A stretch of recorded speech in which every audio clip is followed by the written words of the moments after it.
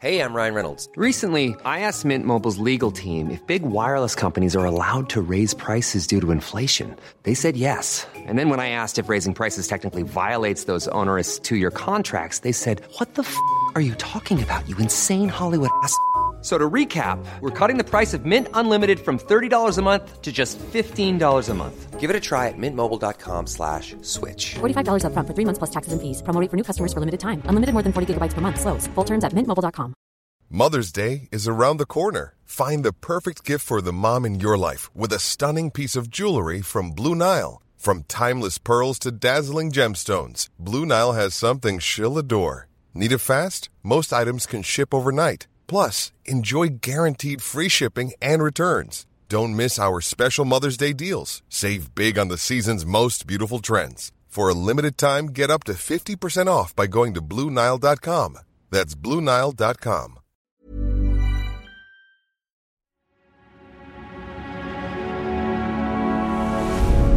Tortoise.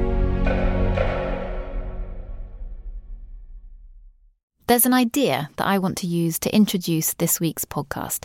It's a frame, really, for understanding how the weird and the unthinkable or the truly radical can slowly become accepted and mainstream, how public perception can just shift over time.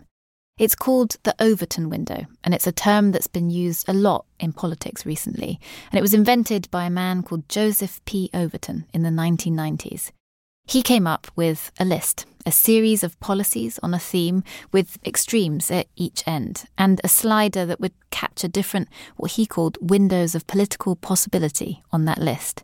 And the slider would start with what was palatable to society at that time, but you could move it more and more to the extreme if the political and social landscape was acceptable. And I think that idea of how our perception of things changes over time and the role that celebrities might play in that shift is at the heart of this week's story. A remarkable tale about a woman who had a baby. But if only it were that simple. I'm handing over to my colleague, Patricia Clark. It's August 2022, and summer in Spain has officially begun. Or at least, that's what Hola has declared. It's the second most read magazine in the country, and its summer edition always has the same cover star, a celebrity called Ana Obregón. Me sentido fenomenal. This year, she's standing in the shallow end of her pool on the island of Mallorca, wearing a white bathing suit. And she definitely hasn't dunked her head in the water. Not a single hair is out of place. Ana is 68 this year, not that you would know it. And she's got a knowing smile on her face. She's done this before. I grew up in Spain, and even when I was a child, it was a running joke that her annual Hola cover marked the start of the holiday season. But she isn't just famous for her poolside shoots. In Spain, Ana Obregón is a household name. She was an 80s it girl, and after a brief stint in America, she returned to Spain in the 90s to become a sitcom star and TV host. But the real source of Ana Obregón's fame are the tabloids. For decades, she's been a regular fixture in the Prensa Rosa, Spain's thriving gossip press. Relación sexual, no. Dormir con él, sí. They've catalogued Ana's relationships and sometimes affairs with Spanish singers, international sportsmen, and aristocrats. Her affair with King Juan Carlos's nephew was covered in the pages of Hola, as was the birth of their only son, Alice. When Alice was diagnosed with cancer in 2018, the tabloids reported on that too. And when he died 2 years later, Ana's grief made front covers. But none of the stories about Ana Obregón have rocked the Spanish public quite like the one that broke this year. In March 2023, she appeared on the cover of Hola again, but this time, something was different. She was sitting in a wheelchair on the steps of a hospital, a tag still on her wrist, sunglasses concealing her face. And in her arms, a newborn baby. It looked like a maternity shoot. Exclusive, the headline read. Ana Obregón, mother to a child born via surrogate in Miami. Then the 68-year-old shared the cover image with her 1 million Instagram followers. And all hell broke loose. Española Ana Obregón. De Ana Obregón que han sido portada. Ana Obregón. Ahí la tenemos. Ana Obregón tiene una niña a los 68 años. Ana Obregón, the original influencer, was at the center of a media storm. That's when the great questioning of Ana Obregón began. Suddenly, she became the most criticized. Well, we could even say the most hated figure, according to a large part of the Spanish population. Politicians, press, and the public were furious. They said Ana was just too old to have a baby as a single mother. And they were especially concerned that she had used a Miami surrogate to carry the child, because surrogacy is illegal in Spain. It's not even a grey area. It's illegal. It's forbidden. This year is an election year, and so Spanish politicians latched onto Ana's story. The left-wing equality minister said that what she had done amounted to violence against women, and that surrogacy is just a euphemism for womb rental. And the right-wing parties, they were torn. Was Ana acting within her rights, or was she going against traditional family values as a much older single mother? A week later, another exclusive dropped in Hola. Yes, the newborn child is her legal daughter, but it's her biological granddaughter. The child was conceived using her son's sperm and a donor egg after Alice's death from cancer.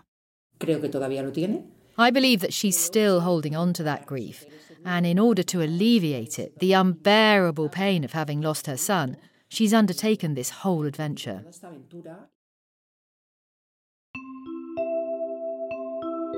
In this episode of the Slow Newscast, I'm investigating the curious case of Ana Obregón. When I started working on this story, I thought I was going to tell you a wild tabloid tale, the story of what happens when an ageing, wealthy megastar, grieving her only son, can bypass her country's laws and end up with a brand new baby. But the more time I've spent on this story and the more people I've spoken to, I realise that it's much bigger than that. It doesn't just make for good tabloid fodder, and actually, it extends far beyond the surrogacy debate. Ana's story takes us to the new frontiers of fertility, where technology will challenge our ideas of family, motherhood, and the law. We're going to have to ask ourselves, at what age are we comfortable for a woman to be a mother? Then, inevitably, at what age are we comfortable for a man to be a father? And, of course, this story raises questions about the rules of consent in creating a child. What I found in this investigation is that there largely aren't rules, or they're variously interpreted. If the Roe v. Wade debate has forced a lot of people to ask themselves, who decides who can end a pregnancy and when, there's a big argument coming about who chooses to begin a pregnancy. In other words, I found myself asking, who decides who gets to be born?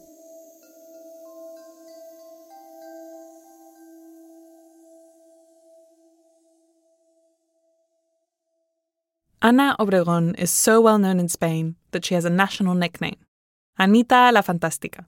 It's meant tenderly, fantastic Ana. She's larger than life. But it also has a second meaning, Ana the fantasist. Because scandal seems to follow Ana Obregón wherever she goes. She's always been seen as a bit frivolous, a bit tabloidy. But that all changed when Ana's son Alex got cancer in 2018, at just 25 years old.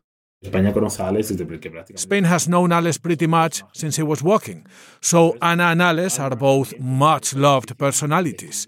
Given that Ana already has that exposure, she decides to go public, to tell the story of his fight against cancer and how hard it is.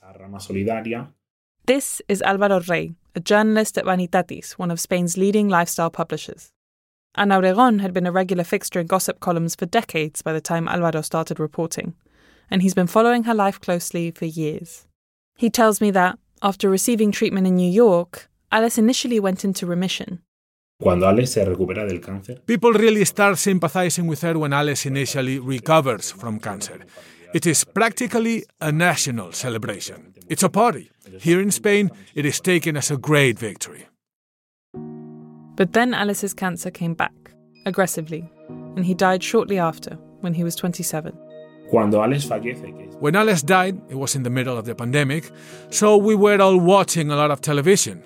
So Really, his death was announced live on TV, and I would almost say there was a national mourning. No one had a bad word to say about him, and there were some overwhelming scenes, thing that I still remember seeing live on television. Even I cried. The nation rallied around Ana. That year, she hosted the National Countdown to Midnight on New Year's Eve, another one of her annual traditions. I remember watching it on TV with my family. Ana was fragile and teary. She was unsure if she'd be able to make it through the broadcast. At one point, she blew a kiss towards the sky for Alice. 7.3 million people tuned in. 3 years later, she still insisted on always wearing white, because for her, white was the colour of mourning, black or white. She never wore colour. Luz Sánchez Melledo is a reporter and columnist at El País, Spain's second biggest newspaper.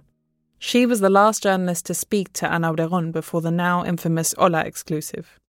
It was an interview about her new memoir, which the press were told would be about Alice's cancer journey. She told me she only left the house to work. She told me she was looking forward to going home to lock herself away, to finish writing the book that was on the verge of publication. It seemed to me that she was sick with grief. She really had this unresolved grief, and I totally believed her and really empathised with her. Because I'm a mother and I cannot imagine the pain of losing a child.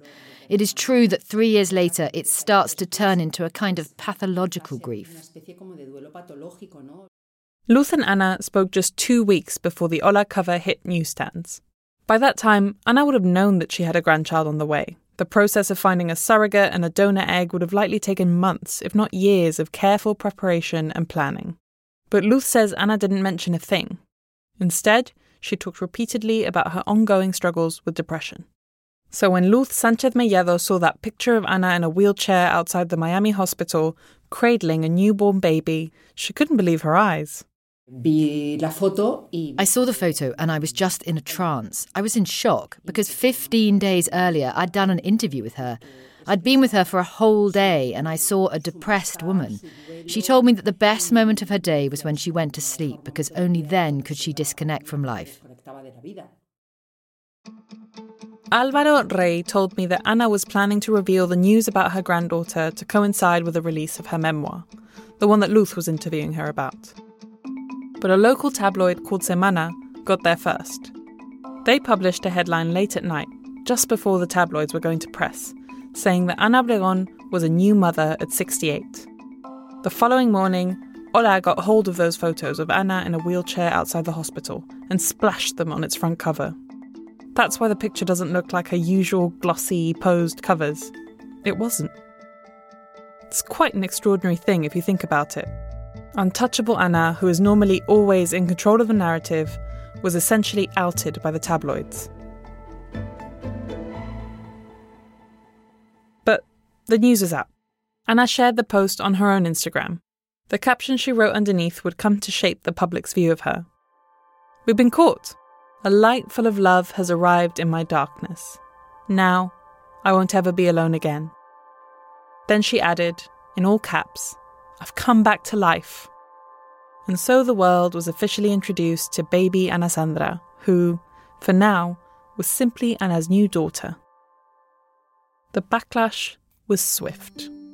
There was a lot of furore over the language Ana used in her Instagram post. "I've come back to life." It sounded selfish, like she hadn't thought at all about the child's best interests. And of course, she was old. Too old, some felt, to have a child. When Ana's 80, Ana Sandra will be just 12. Could she really give her the care she needs? That seemed selfish too. But Luz wasn't just shocked about that. She just couldn't believe what Ana had done. She took a plane, she went to Miami to pick up, like someone picking up a shipment. It was a bit like someone collecting a package that they'd commissioned from a surrogate.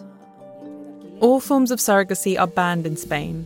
And actually, in legal terms, the practice is categorised as an act of violence against women. It's not even a grey area, it's illegal, it's forbidden. Surrogacy is illegal in most of Western Europe too, but the UK allows what's known as altruistic surrogacy. This is a complex area of law, but it means a woman can carry a child for someone else so long as she isn't paid a fee. In some US states and parts of Eastern Europe, both commercial and altruistic surrogacy are legal, and it's big business. There are many reasons why people choose to take advantage of it, from couples struggling with infertility to single parents, and for some people, like gay men, it's the only way to have biological children.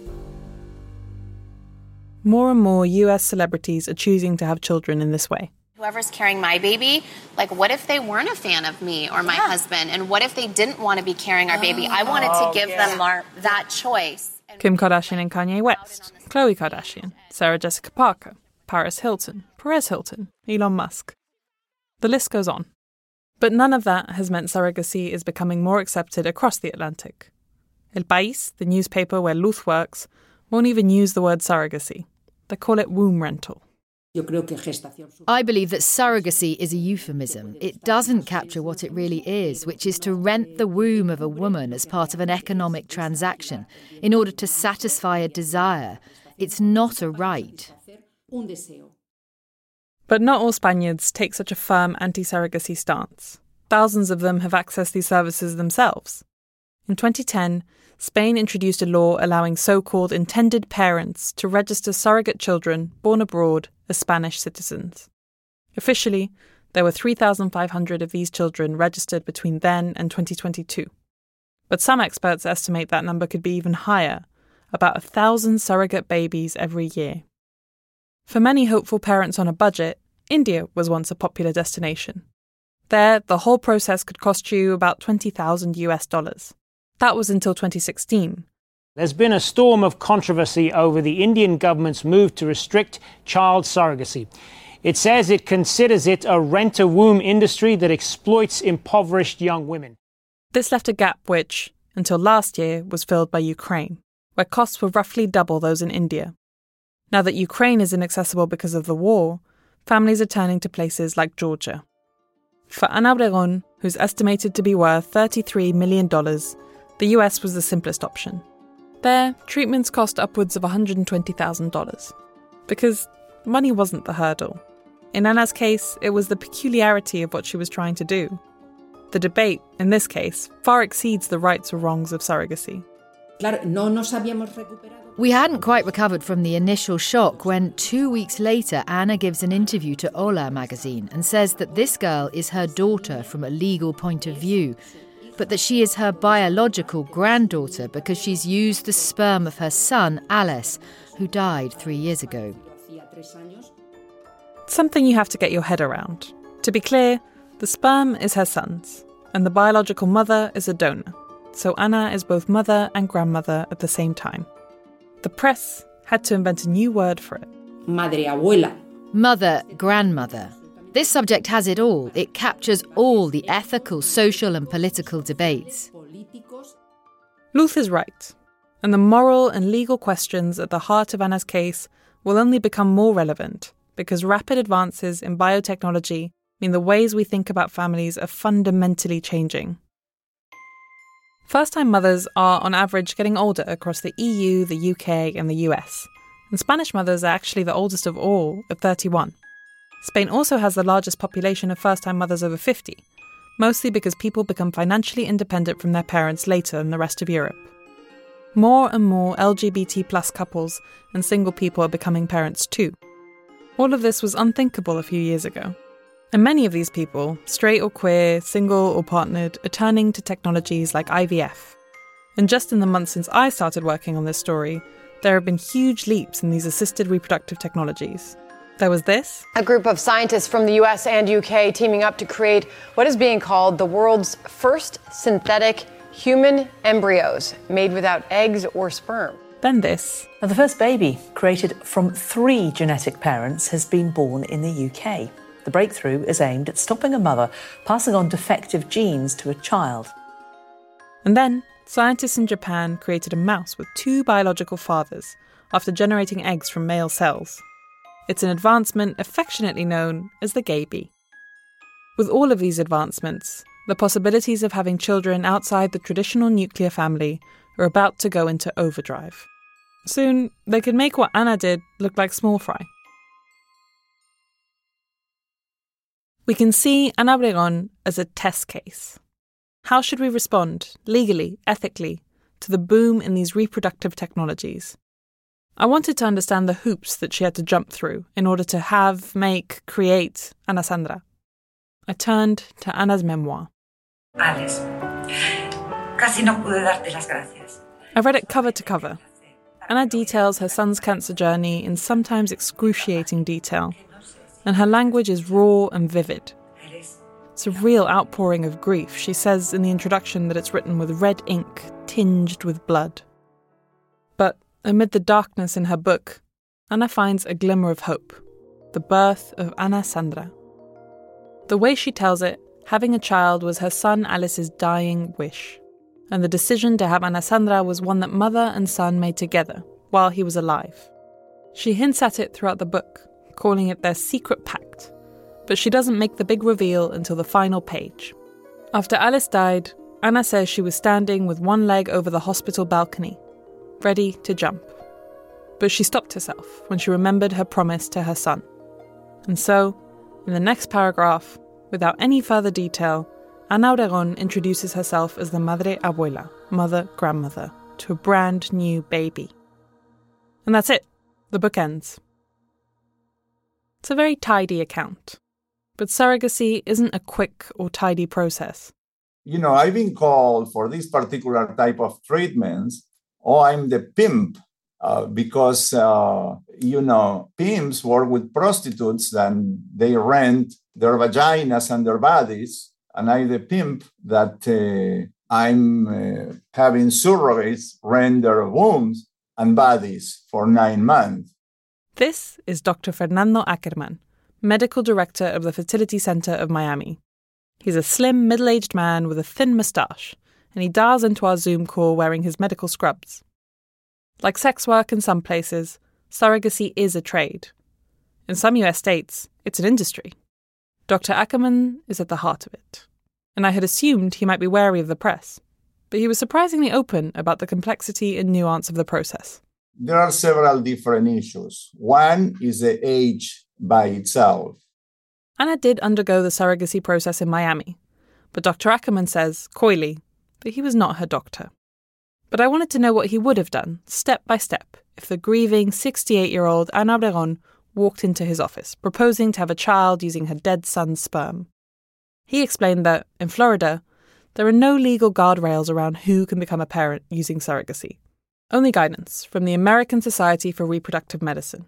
It's up to each individual clinic to decide. And he was emphatic. For him, Ana's age wouldn't rule her out. I understand that it's questionable and you can talk about the life expectancy and how you could be doing this type of treatment. You are not protecting the child and those type of criticism. But, I think that the age by itself cannot be a factor. Dr. Ackerman was keen to stress that 68 isn't what it used to be. He says, these days, Ana could have 30 years left. She's in good health and immensely wealthy. And I guess I'm interested in, she's 68. Would it be a factor if she were 80? Would it be a factor if she were 90? Where do you draw the line? I don't know. Because there were some unwritten rules in the past that in infertility, when a couple together has more than 100 years, meaning, let's say, a couple that is 51 and 49, that's okay for them to have a kid and to do any type of infertility treatment. But when the sum of both of their ages is more than 100, you shouldn't be doing the treatment.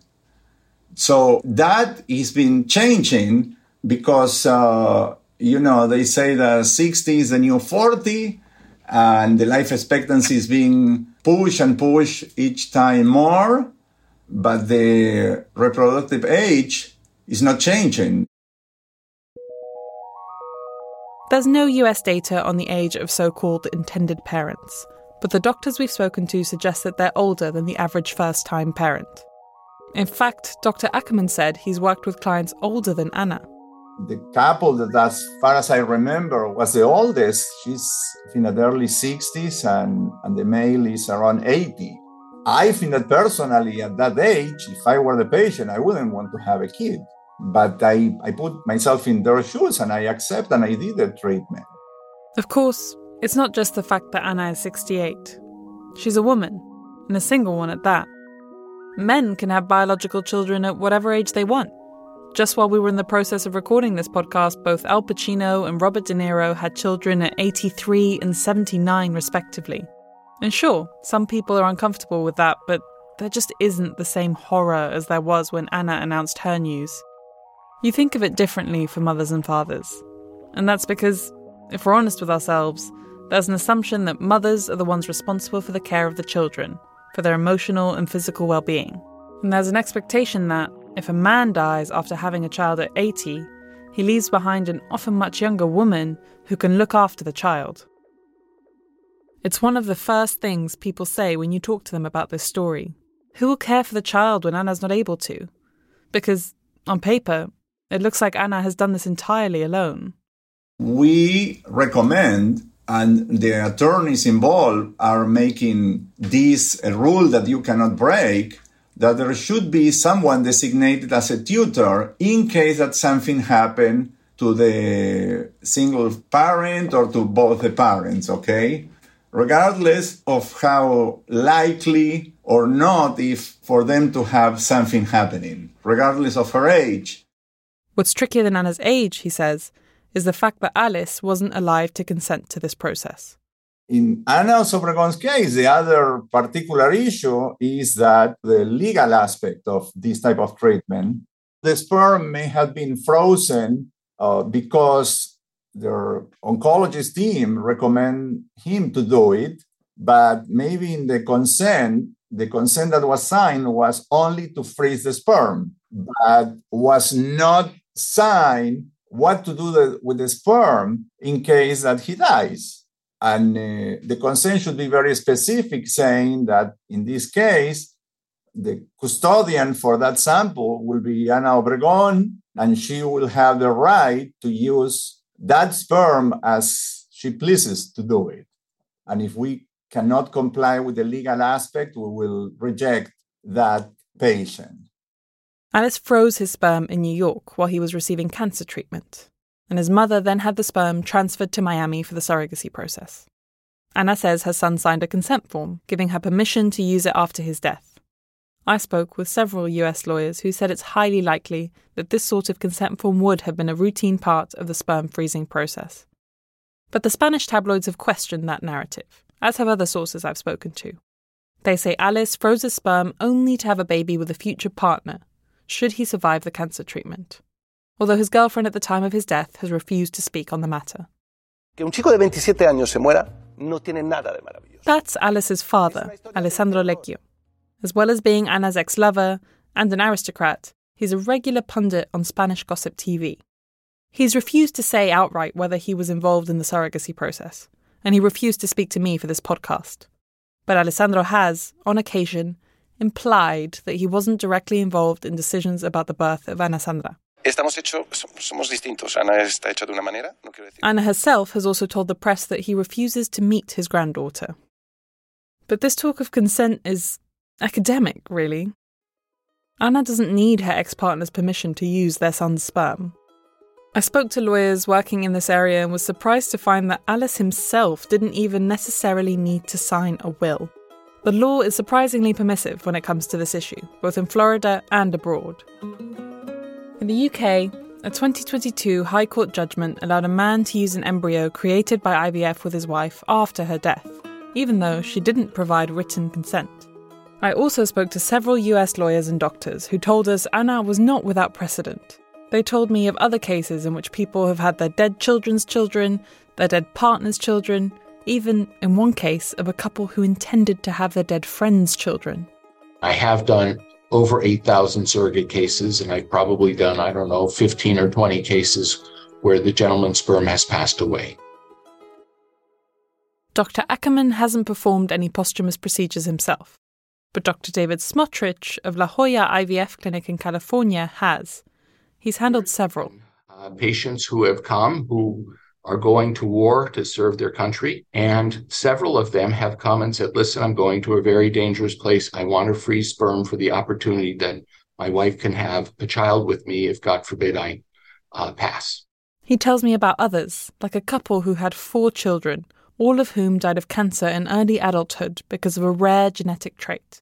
One of the children who died donated his sperm before his death, and, after genetically modifying the embryo to remove the rare cancer trait, Dr. Smotrich helped the parents have grandchildren using that sperm. We were able to work with a genetics lab, and they now are blessed with twins because of this technology. Dr. Smotrich says he's only carried out procedures where the person who died clearly consented to the use and extraction of their gametes. But again, this was entirely up to him and his team. The legal frameworks in this area are being forged in real time, case by case. Marla Neufeld, a Florida lawyer who specializes in fertility, told me about one of the more controversial legal precedents that was set in the burgeoning field of posthumous reproduction. One of the big cases in New York was a cadet from West Point who was injured in a skiing accident and basically was on his deathbed. And the courts basically looked to what intent did he have to want to retrieve his sperm. So his parents, and I believe his fiance, could obtain the sperm and use it to create a child. And in that case, they really just relied upon word of mouth of what he told his parents, that he wanted to one day have a child. And they also looked to him being an organ donor, which was kind of the most analogous intent that was available, even though he didn't expressly say, freeze my sperm if I'm going to die and have a child. They kind of took a broad interpretation of those two things and allowed them to retrieve the sperm. But it hasn't been reported, at least from what I'm aware of, whether the second prong has been utilized, whether they've been able to use that sperm. In this case, the dead person didn't even have to consent to his sperm being extracted. In other words, you could become the biological parent to a baby after you die, without ever choosing to have your sperm or eggs frozen. In Israel, that much is enshrined in law. Male soldiers in the Israeli Defense Forces can have their sperm extracted up to 72 hours after they die. It's a question of consent, but also of intent. And if you don't need either to create a child, more questions will inevitably open up. It seems to me that the science of fertility is changing at breakneck speed and the law is playing catch-up. All Ana Obregón had to do was find someone who was willing and able to carry out her procedure at a hefty price, and she was off. Small details are big surfaces. Tight corners are odd shapes. Flat, rounded, textured, or tall. Whatever your next project, there's a spray paint pattern that's just right. Because Rust-Oleum's new Custom Spray 5-in-1 gives you control with 5 different spray patterns. So you can tackle nooks, crannies, edges, and curves without worrying about drips, runs, uneven coverage, or anything else. Custom Spray 5-in-1. Only from Rust-Oleum. When you're ready to pop the question, the last thing you want to do is second-guess the ring. At BlueNile.com, you can design a one-of-a-kind ring with the ease and convenience of shopping online. Choose your diamond and setting. When you find the one, you'll get it delivered right to your door. Go to BlueNile.com and use promo code LISTEN to get $50 off your purchase of $500 or more. That's code LISTEN at BlueNile.com for $50 off your purchase. BlueNile.com, code LISTEN. Ryan Reynolds here from Mint Mobile. With the price of just about everything going up during inflation, we thought we'd bring our prices down. So to help us, we brought in a reverse auctioneer, which is apparently a thing. Mint Mobile Unlimited Premium Wireless. How to get 30, 30, bit to get 30, bit to get 20, 20, 20, bit to get 20, 20, bit to get 15, 15, 15, 15, just $15 a month? Sold! Give it a try at mintmobile.com/switch. $45 up front for 3 months plus taxes and fees. Promo rate for new customers for limited time. Unlimited more than 40 gigabytes per month. Slows full terms at mintmobile.com.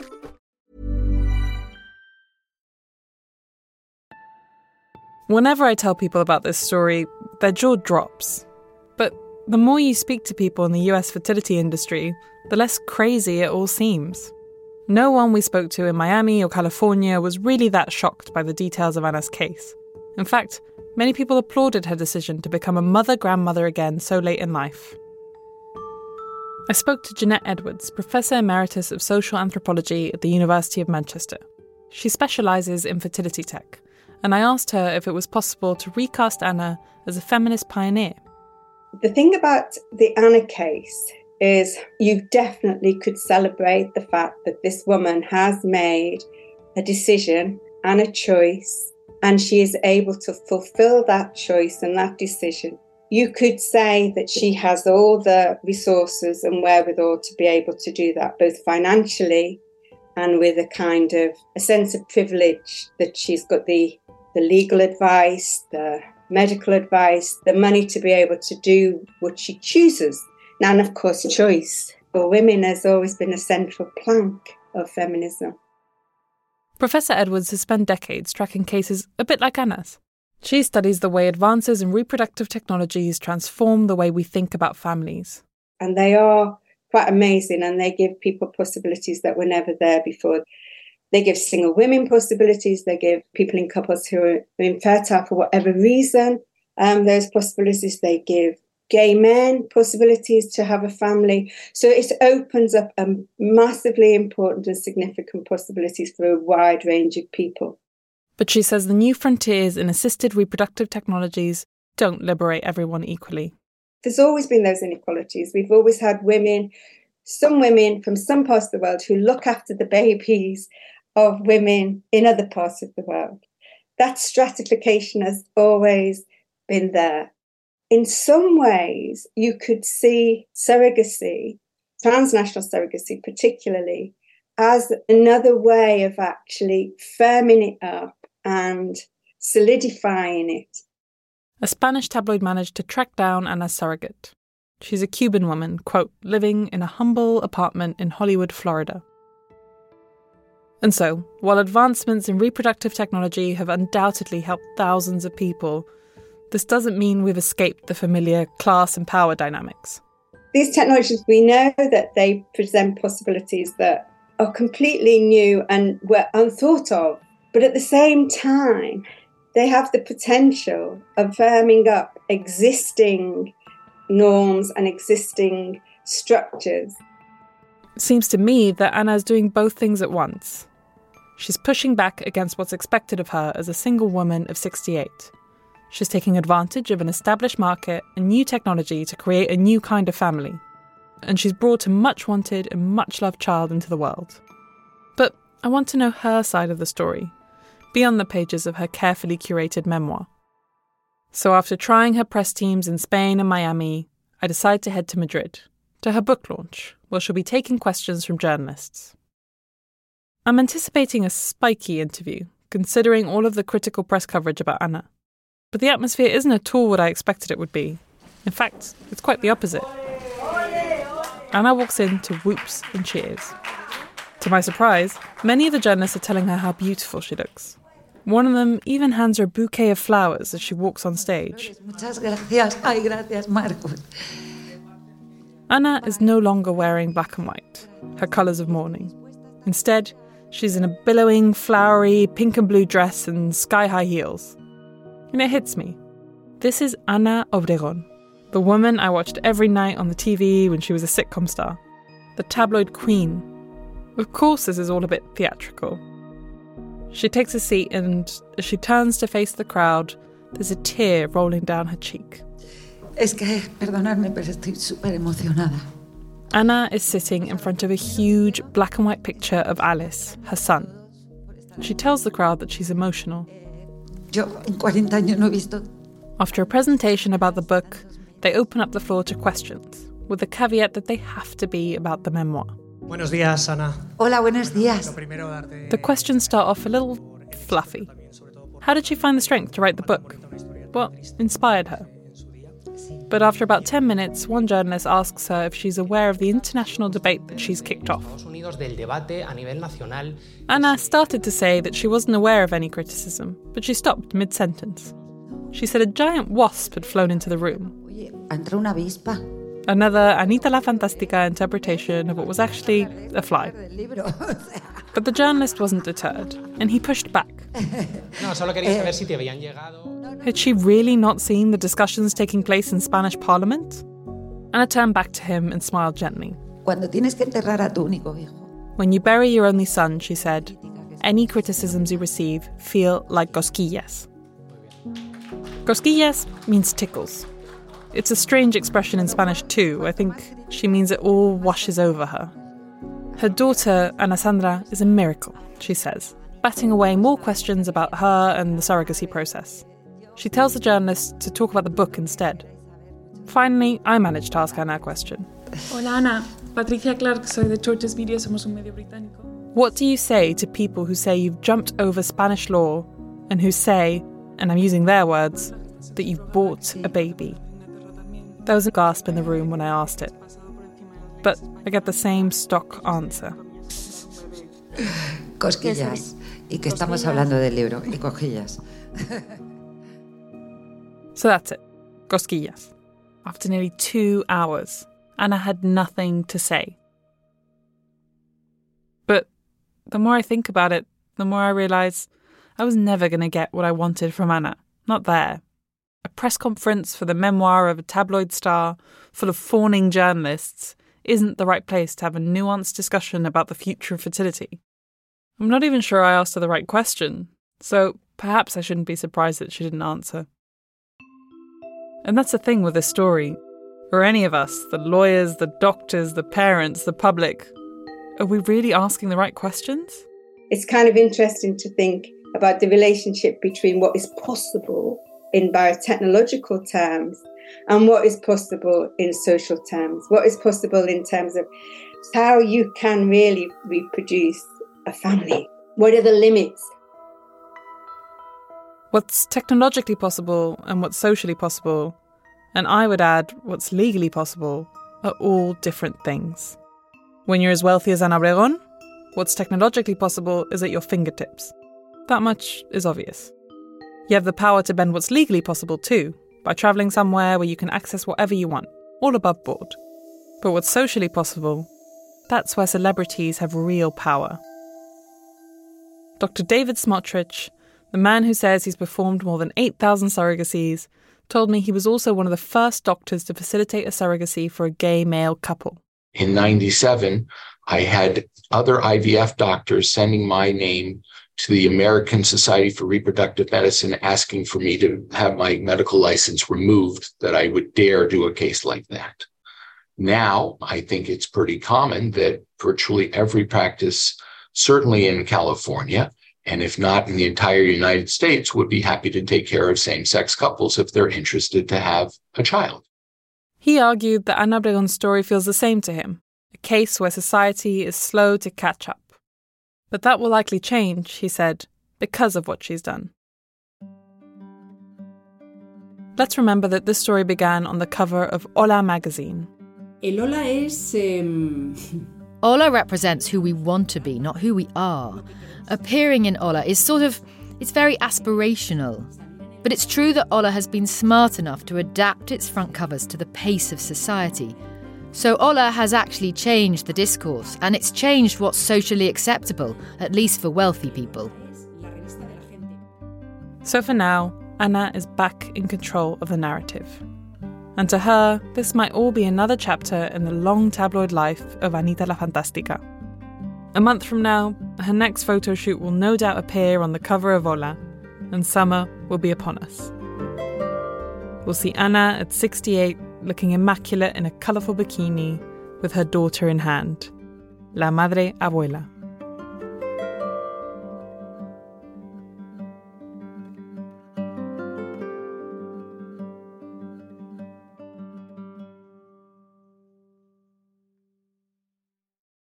Thank you for listening to this episode of the Slow Newscast. For the premium Tortoise listening experience curated by our journalists, download the free Tortoise audio app. Or if you're listening to this on Apple Podcasts, subscribe to the Tortoise Plus channel for early and ad-free access. This story was written and reported by me, Patricia Clark, and co-written and produced by Rebecca Moore. The sound design was by Hannah Varrell, and the editor was Basha Cummings.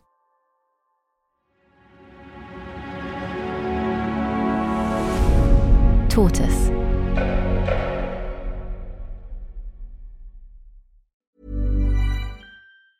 Small details are big surfaces. Tight corners are odd shapes. Flat, rounded, textured, or tall. Whatever your next project, there's a spray paint pattern that's just right. Because Rust-Oleum's new Custom Spray 5-in-1 gives you control with 5 different spray patterns, so you can tackle nooks, crannies, edges, and curves without worrying about drips, runs, uneven coverage, or anything else. Custom Spray 5-in-1, only from Rust-Oleum. Hello, I'm John Curtis. And I'm Rachel Wolfe. This week on Trendy, the monarchy. A year after the coronation, and as King Charles returns to work, what do we think of it? And how has that changed over time? To listen to the episode, search for Trendy on Tortoise News wherever you get your podcasts and follow the feed to make sure you don't miss an episode.